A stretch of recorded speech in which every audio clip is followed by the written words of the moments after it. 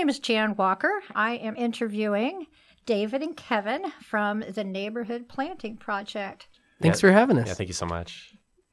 Tell us about the Neighborhood Planting Project and a lot of big events coming up. It started in the fall of 2017, mostly just because we realized that we could buy trees in bulk from the state nursery for very cheap.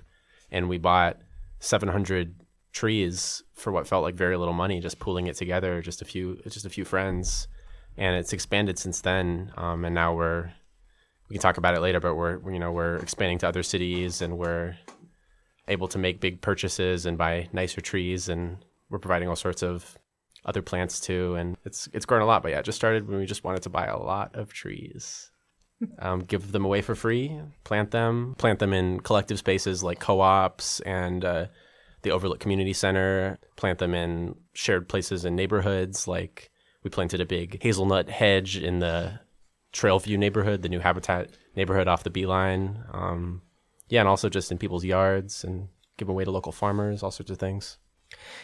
Another big component of the project is building neighborhood connections. In giving away these trees, we've gone door to door.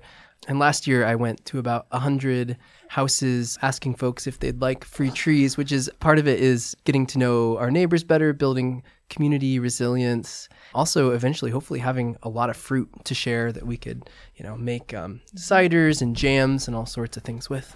And last year you gave away 1,200 trees. Yeah, it was amazing. People were really excited about it. The Bloomington Permaculture Guild was a big group that we plugged in, a lot of farmers in the area. But also, yeah, as David said, we just went door to door in our neighborhoods, in these 4 neighborhoods that we lived in, and just asked people if they wanted trees and if they wanted help planting them. And a lot of people did. And you have 2 new neighborhoods this year that you're going to be planting in?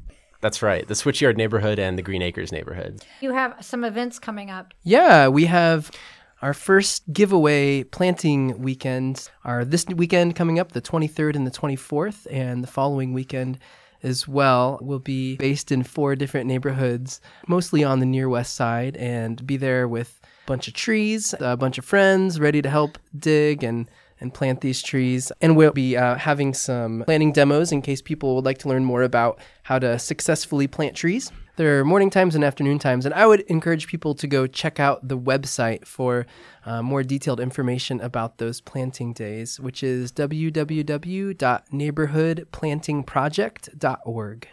What do you tell the public and the landowners about invasive species?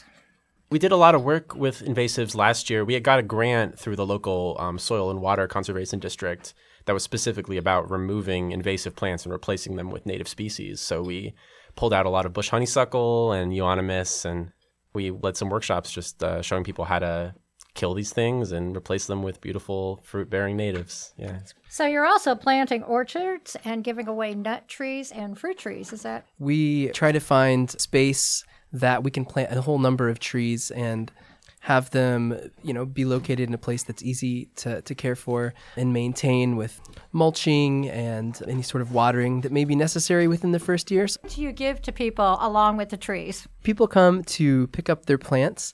We give them a bag that has some amendments in it that helps with initial growing season, that time when trees need a little assistance.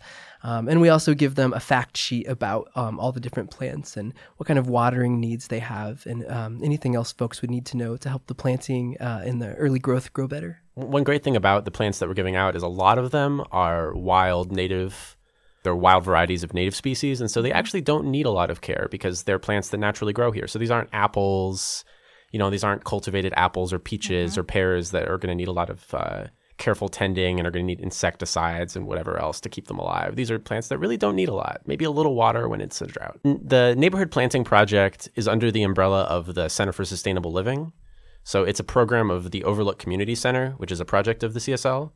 The Overlook is an effort to renovate this old cabinet shop in the Maple Heights neighborhood and make it into this community center, shared woodworking tool share place for people to come together and make things and learn together.